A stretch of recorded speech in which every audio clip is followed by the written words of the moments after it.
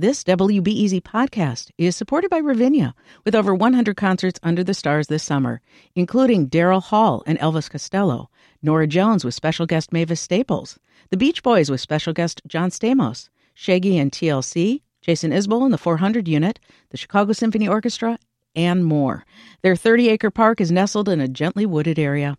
Bring your own picnic or eat at one of the park restaurants. Tickets available now only at ravinia.org. Good morning. I'm Justin Bull in for Aaron Allen, and this is The Rundown. I'll start off today by wishing a happy Valentine's Day to everybody out there. If you don't observe and you still want something to do tonight, or if you're a big fan of Taylor Swift, so much so that you have bad blood with an X, really sorry for that pun, well, there's a new pop-up bar in Chicago's West Loop. It's hosting a Taylor Swift-themed Heartbreak Bar, both tonight and all month long.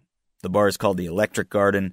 Cardboard cutouts of Swift adorn the room. Everything is cast in a red glow. Balloon clusters hang from the ceiling. My colleague Indy Cara checked it out on opening night, and she brought us back this review from the Swifties. Libby White, huge Taylor Swift fan, have loved Taylor Swift for years. I'm Danielle Newman. I've only ever missed one concert, so I am a diehard, and I dragged my husband and two of our friends here to just really immerse in Taylor Swift. Like all the decor, all the Taylor quotes, and then the songs obviously playing. I'm a fan. I'm curious if there will be Taylor-themed cocktails. I hate Valentine's Day.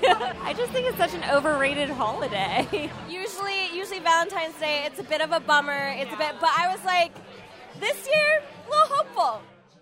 Those were the voices of several Swift fans taking in the Heartbreak Bar pop-up at the Electric Garden in the West Loop. Indy also reports that, yes, there are Swift-themed drinks, including one called Up All Night and Anti-Hero IPAs from Revolution Brewing. If the idea of this bar fulfills all your wildest dreams, do check it out.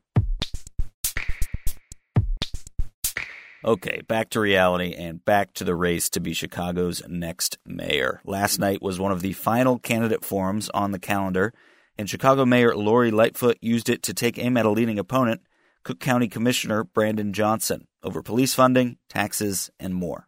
My colleague Mariah Woelfel watched the debate and has more on that story.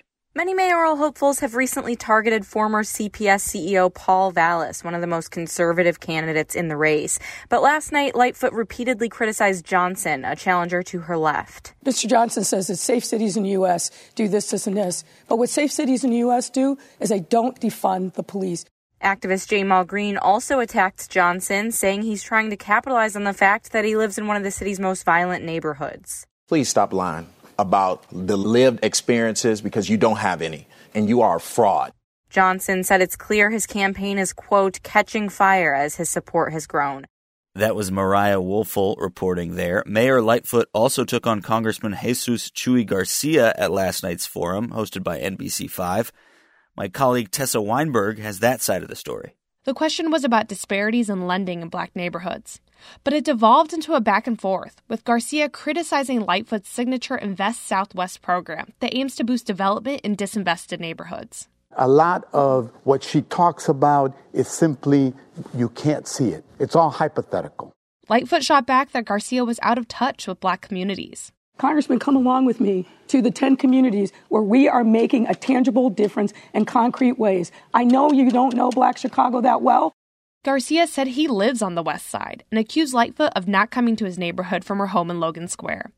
That was my colleague Tessa Weinberg. Reminder, Election Day is 2 weeks from today. There is a state-sponsored plan to move hundreds of migrants into an old Kmart on Chicago's southwest side. That plan is now getting pushback from local officials. My colleague Alex Degman reports the Illinois Department of Human Services says the Kmart at 71st and Pulaski would be large and safe with separate areas for meetings, sleeping, and recreation. But State Representative Angelica Guerrero Cuellar isn't sure the building is ready to handle 658 people who have been living in suburban hotels. We haven't seen anything yet. I haven't seen anything yet. I haven't even been given a construction timeline, which is why I say we're still in the early conversations. We're still discussing this. She also wants to know how children will be supported. If the shelter opens, CPS is not slated to get more money. You may have heard of redlining before. That's a discriminatory housing practice in which loans and other services are withheld from certain customers, often racial and ethnic minorities, in areas deemed hazardous to investment. A new study finds that a cousin of redlining, a practice known as blockbusting, took place in the 50s and 60s and contributed to segregation and economic inequality in today's Chicago neighborhoods. My colleague Adora Namigade reports that blockbusters persuaded white homeowners to sell their properties for lesser value. There's a new report from the Federal Reserve Bank of Chicago that says blockbusting occurred in at least 12 of Chicago's 77 neighborhoods. The practice became illegal under the Fair Housing Act of 1968. And now for a few quick hits. Chicago Public Schools is grappling with a spike in after-school killings. Last year, 9 children, 17 years old or younger, were killed on a weekday between 2 p.m. and 5 p.m. That's according to a WBEZ and Sun-Times analysis. That's also the highest total since 2016. CPS officials said they are working on plans to address the violence. And the Sun-Times is reporting that early turnout in this year's municipal elections is already exceeding the last 2 mayoral races, numbers being led by mail-in voters. A Chicago Board of Elections spokesperson says that 41,000 ballots have already been cast in this year's election. The previous 2 mayoral races only saw roughly 2,000 cast by this point in the election for each. So yeah, pretty sizable increase there.